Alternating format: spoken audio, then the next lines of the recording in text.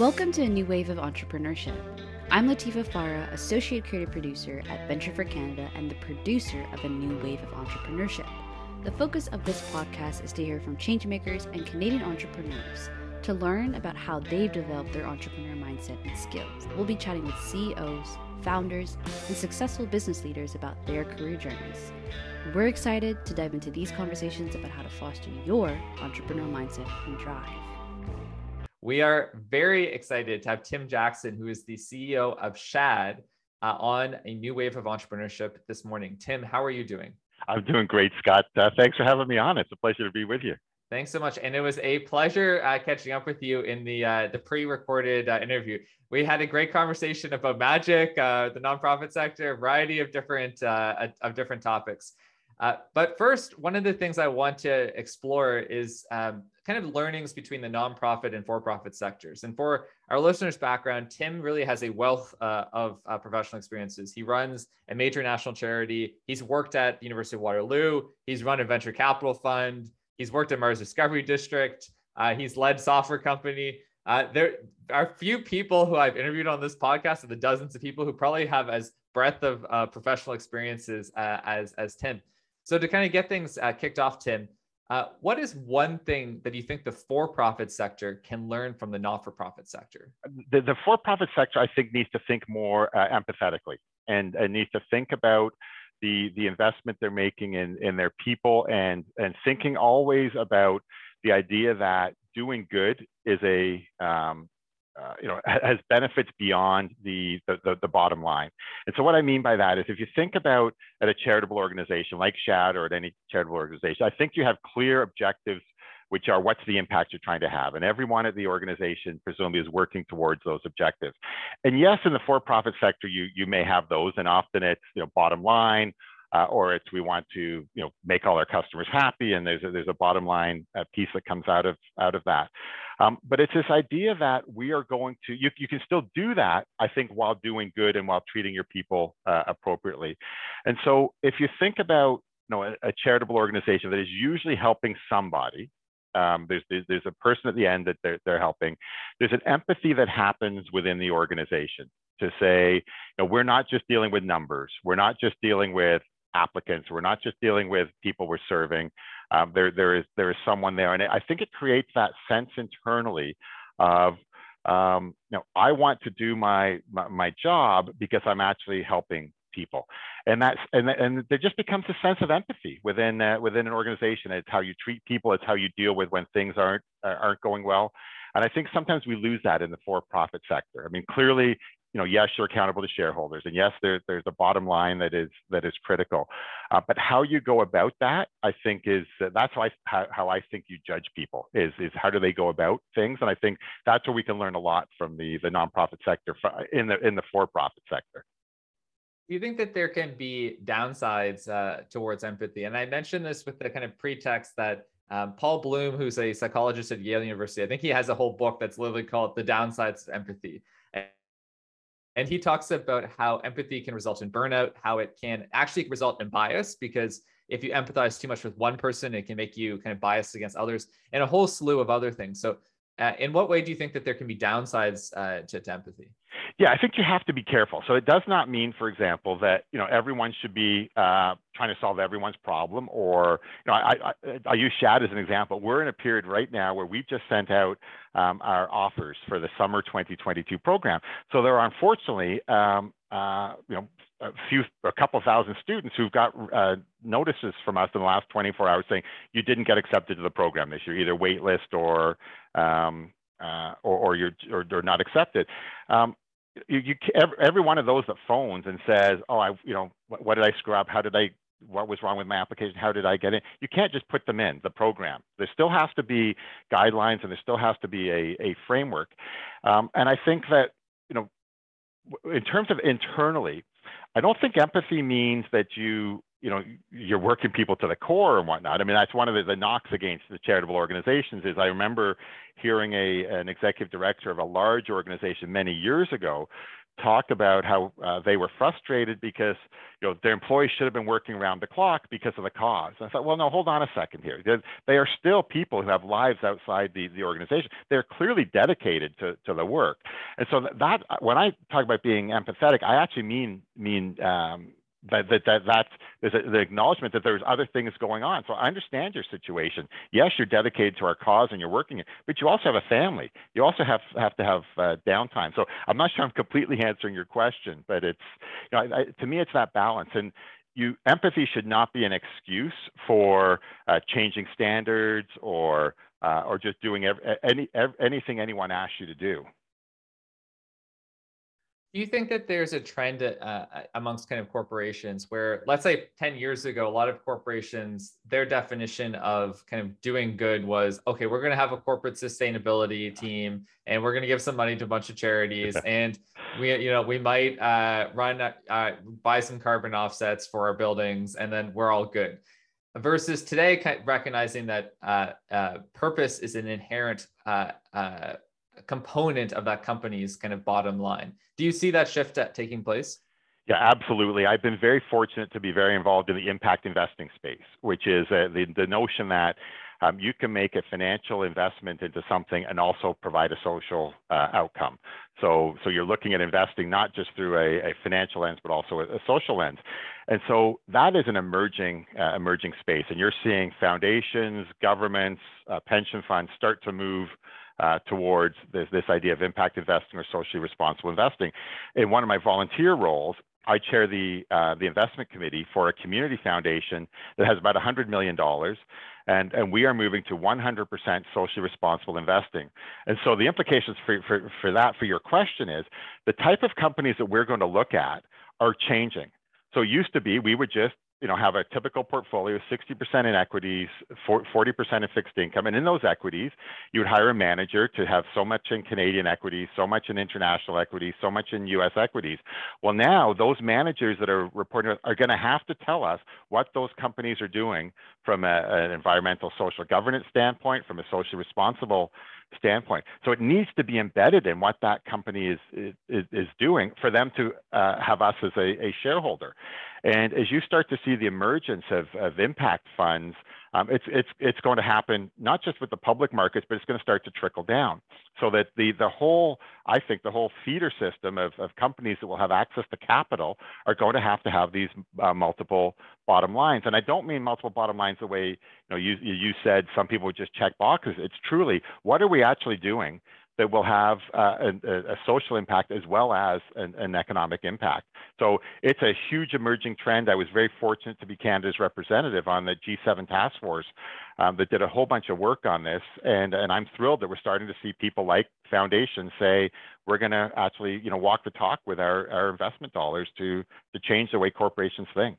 Yeah, there's a huge opportunity for foundations to think about their impact beyond granting, as you mentioned, and actually thinking about, in many ways, the greatest impact that foundations can have is to the assets of their endowment, which is huge. It's way more than what they're granting each year. Yeah. I mean, under Canada's current disbursement quota rules, a charity gives away 3.5% of its assets each year. So 96.5% is sitting there, and so the idea of what we were doing through the social finance task force and our recommendations that I was fortunate to sit on were say, how do we unlock that 96.5%? It's the biggest asset a foundation has is its endowed fund. So let's put that towards its mission, not just the 3.5% it grants each year. A topic of substantial debate in the charitable sector is the charitable disbursement quota. So as Tim, you mentioned, under Canadian law, it's currently at 3.5%. A kind of a hidden thing in the most recent Conservative platform was they actually proposed increasing it to 7%, which was kind of an interesting first time I think I've seen a federal political party put that actually in their election platform. And there's a lot of pressure by nonprofits to the kind of Canadian government to look at potentially changing. A lot of other countries have a higher charitable disbursement quota.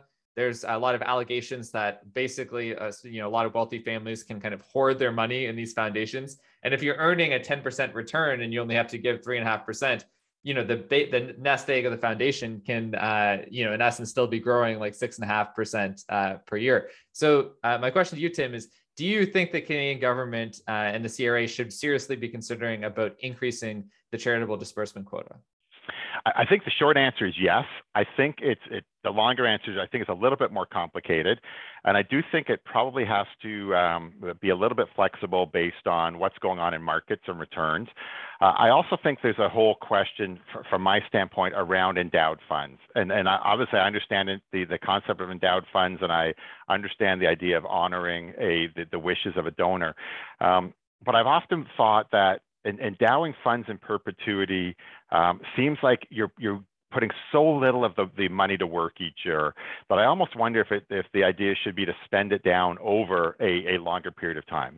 I don't have $100 million, but I've always thought that if I had $100 million and I was giving it to a foundation to say, would you please do some good with this? I would say, I'd like you to spend it over 20 years where my money will actually will have an impact. And so I think the challenge with a fixed disbursement quota is markets change. And so you have a situation where, if the markets crash and everyone's returns go down, what's the right number? Is it, maybe I suppose you never want to go to zero. So it's finding what that balance is around, trying to match returns with preservation of capital. And my bias is that the preservation of capital is not so important to me. To me, it's more, can we have an impact? And, if someone can have an impact over a 20 or 25-year period versus, quote unquote, in perpetuity, I'm actually okay with that. So yeah, I'm a big proponent of letting people spend more. And I'm actually a big proponent of encouraging people who are giving money, significant amounts of money to foundations, to not actually endow it, but make it have the ability to spend it down over what could still be a long period of time, but just not in perpetuity. A great example of a philanthropist that I think more a philanthropist should look at is Mackenzie Scott, who is the ex-wife of Jeff Bezos, who through the divorce ended up, I think, receiving a settlement of like 60 or 70 billion dollars. And she is, of any philanthropist in history, giving away her money at a faster rate than any other person. She's giving it away to hundreds of organizations in multi-year grants that have no strings attached, and saying, we trust you. And her goal is to basically give away her entire fortune in like 20 years. But it's a very different model than like historically the Carnegie or the Rockefeller Foundation today is still, or the Ford Foundation, are based on fortunes that were made, 70, 80 years ago. So it will be interesting to see, the shift, and also the fact that she is giving away a huge amount of money, but has not set up any professional foundation. So she has a small team. There's not a ton of grant monitoring. It's just like, give us your annual report once a year. So it's a very different kind of setup. So I think, and to me, that makes sense. And the reason I say it makes sense is we have challenges today that we have not solved. So, and the list is massive, right? Whether it's the access to safe drinking water, whether it's dealing with poverty, whether it's literacy, a whole bunch of issues. If we were sitting here saying, well, most of our issues are dealt with, I've got no problem then with someone saying, well, I'm going to endow it in perpetuity, and my name will live on. But the reality is we have these unmet challenges. So I actually think what she's doing is fantastic, because she's saying there is a need today, and I have wealth today, and I'm going to try to move the needle on a few of these things. And the idea of unrestricted funding, I mean, as a charitable CEO, that is invaluable, right? I mean, there's the idea that, and we're seeing more and more of that, and we're seeing it not, with big donors, with small donors who are simply saying, we trust you and we trust the organization, we trust what you're trying to do, so use this money the best way you can. I'm fortunate to have never been in this situation, but you and I would probably both know charitable leaders who have got all this money to run programs, but then don't know how to actually pay to fund to turn on the lights each day, because no one wanted to, for a period of time, wanted to fund what they would call overhead. And so I think the model that she's using is fantastic, and I think that she's going to have a meaningful impact. And I mean, I'm just from a different I don't know if it's a different generation. The idea of me wanting to endow something forever so that 100 years from now people know my name just doesn't mean a thing to me. I would rather people remember that I gave money and helped solve a certain issue. and versus that my name is on something. I agree. I think candidly, when donors are very stingy with the charitable disbursement quota, and that I think it's important for people to look in the mirror a little bit and think about ego. And ego plays a role in donations all the time, right? There's always a reason people donate, but to think about, ultimately it's about the impact. And that means, I think, to your point, there's a lot of problems that exist today. Let's try to solve those problems now. But kind of shifting back a little bit to the first question, which I asked, what can the for-profit sector learn from the not-for-profit sector? Conversely, Tim, what do you think are things that the not-for-profit sector can learn from the for-profit sector? Well, and I think the answer to that question is going to tie to the conversation we just had. So I think it's this idea of not being afraid to fail. It's the idea of iterating and experimenting. And I think of all the things that I've been able to bring on my journey from the for-profit sector to the nonprofit, that's the biggest. And so it's a combination both of mindset and resources.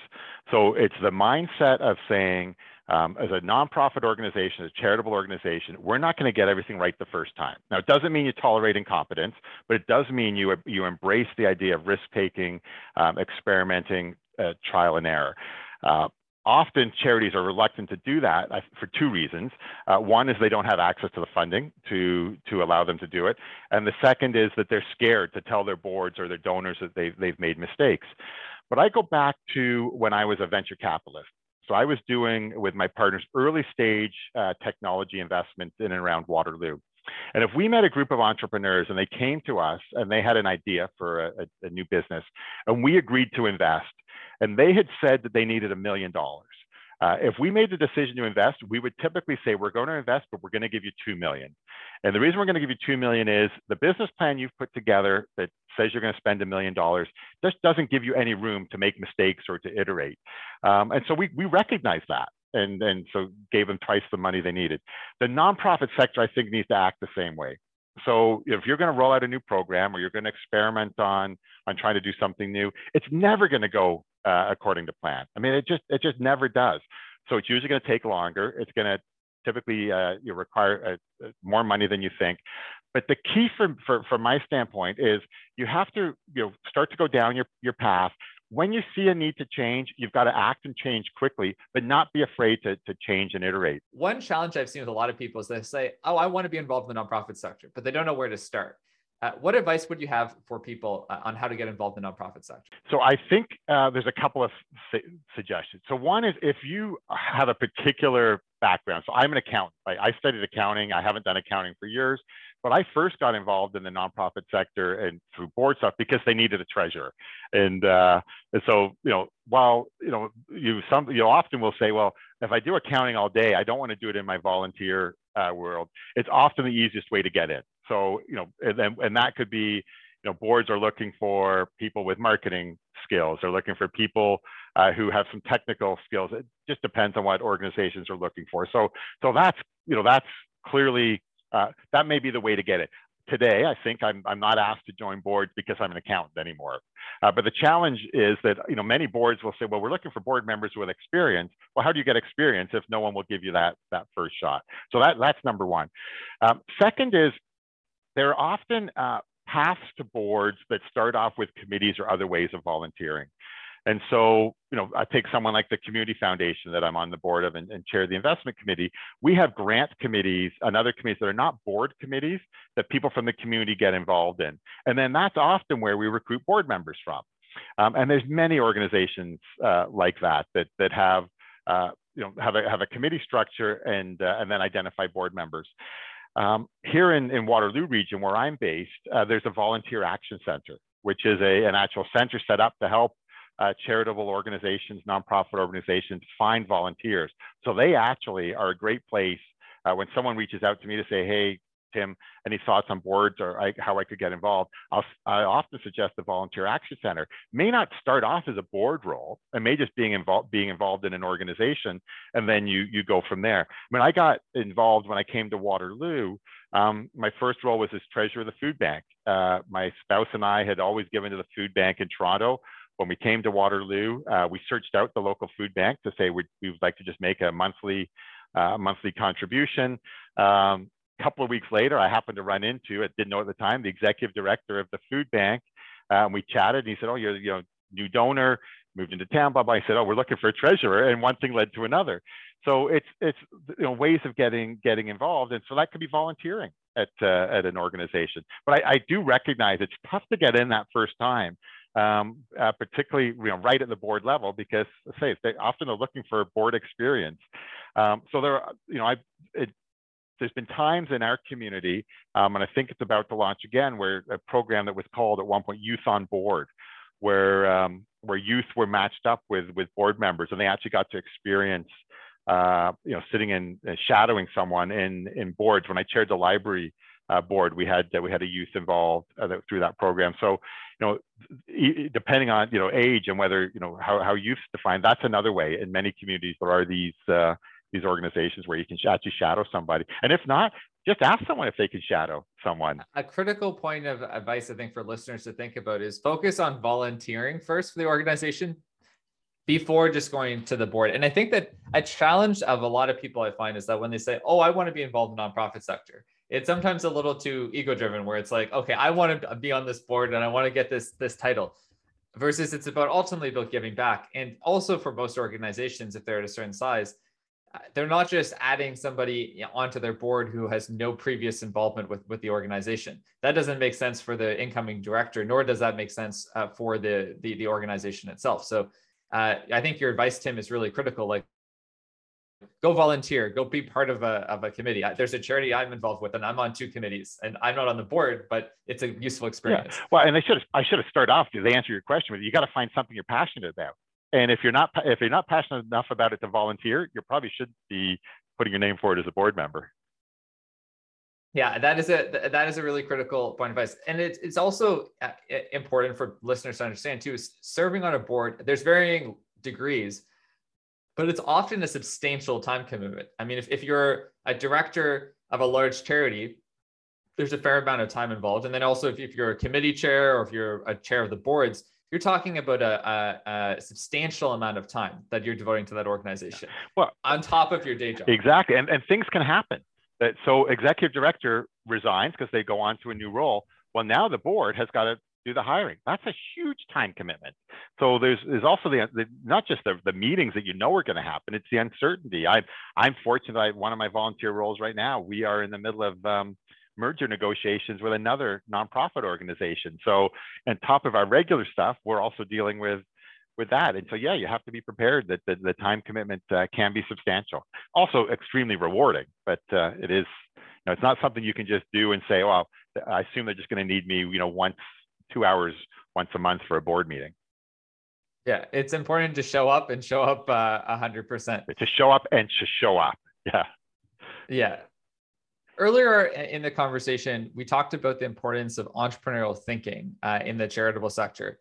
What does being entrepreneurial look like to you? Yeah, so for me, I think it's the idea that you're seeing a problem and then you're developing a solution to the problem, but you're doing it in a way that says, I know I'm going to have to iterate along the way. So here's a problem.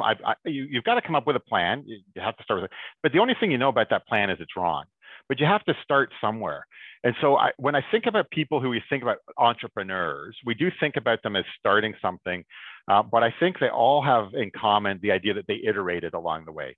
So they tried, and I think the sign of a great entrepreneur are the ones that iterate early. And I saw this when I was running a venture capital firm.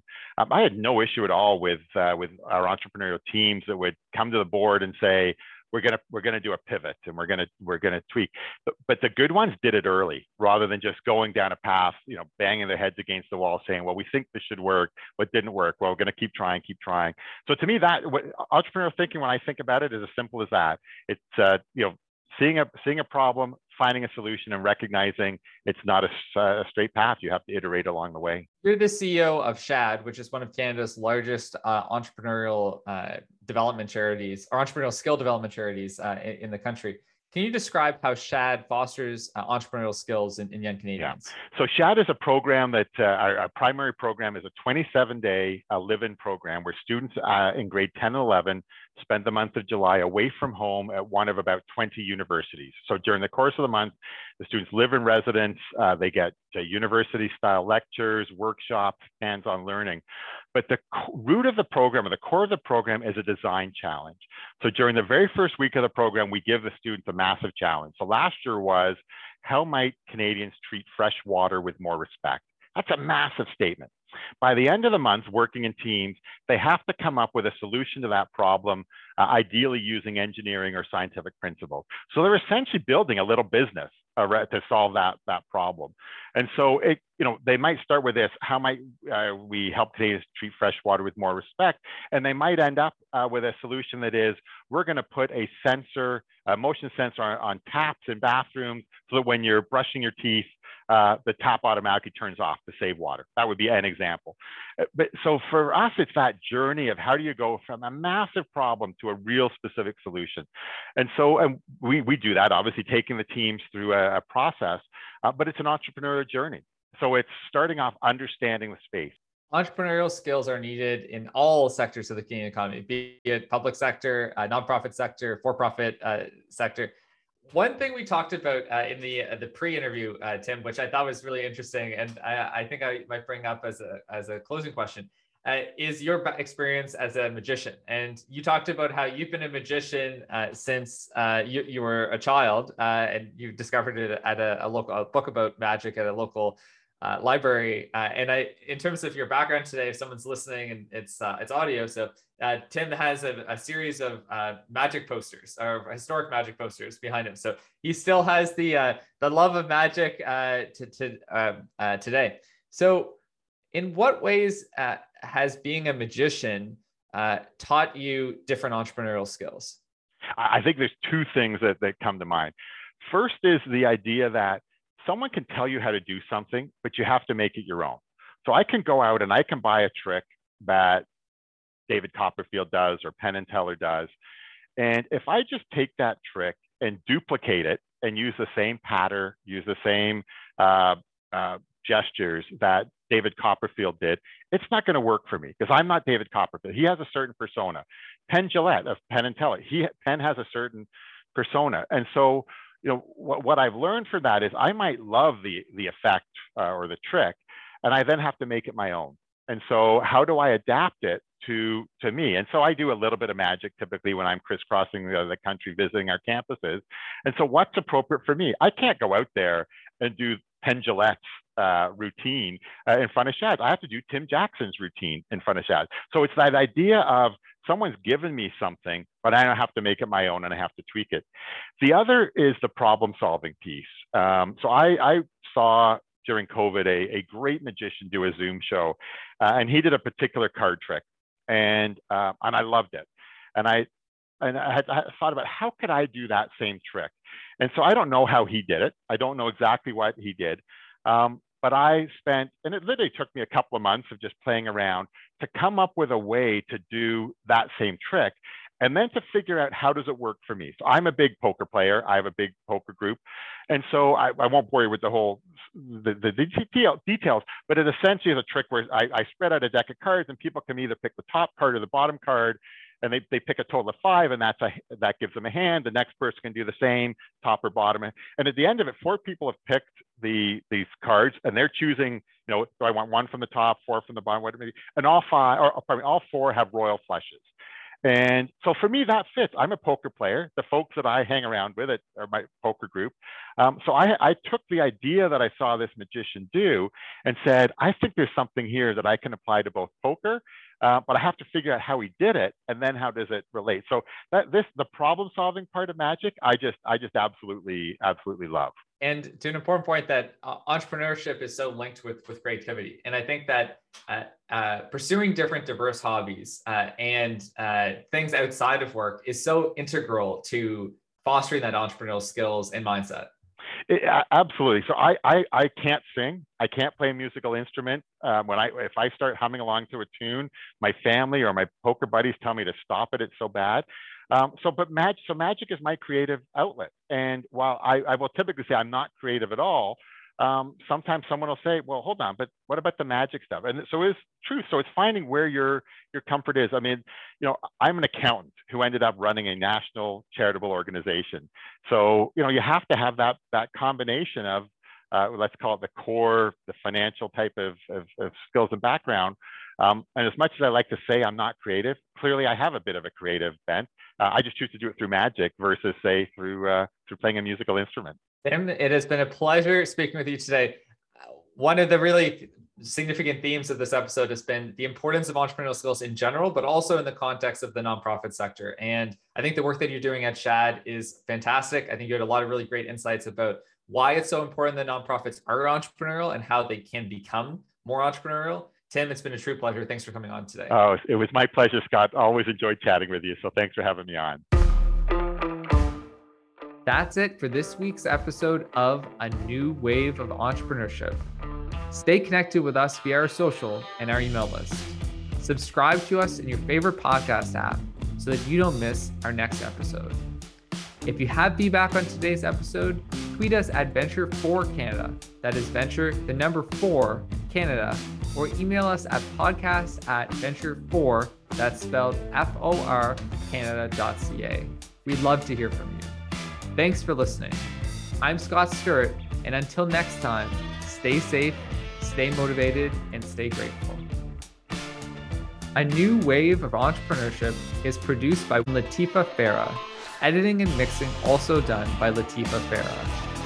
Erica Ormanston is our editorial assistant. Mark Wallach and Premium Beat own the copyright and publishing rights related to the song used in this podcast.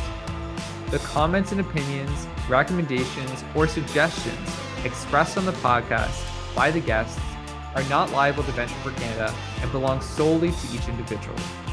Any information provided stated by our guests and our host is independent of Venture for Canada. A New Wave of Entrepreneurship is a Venture for Canada brand, and all content is owned by Venture for Canada. If you'd like to use our content, please reach out to us at podcast@venture4, that's spelled FOR, Canada.ca.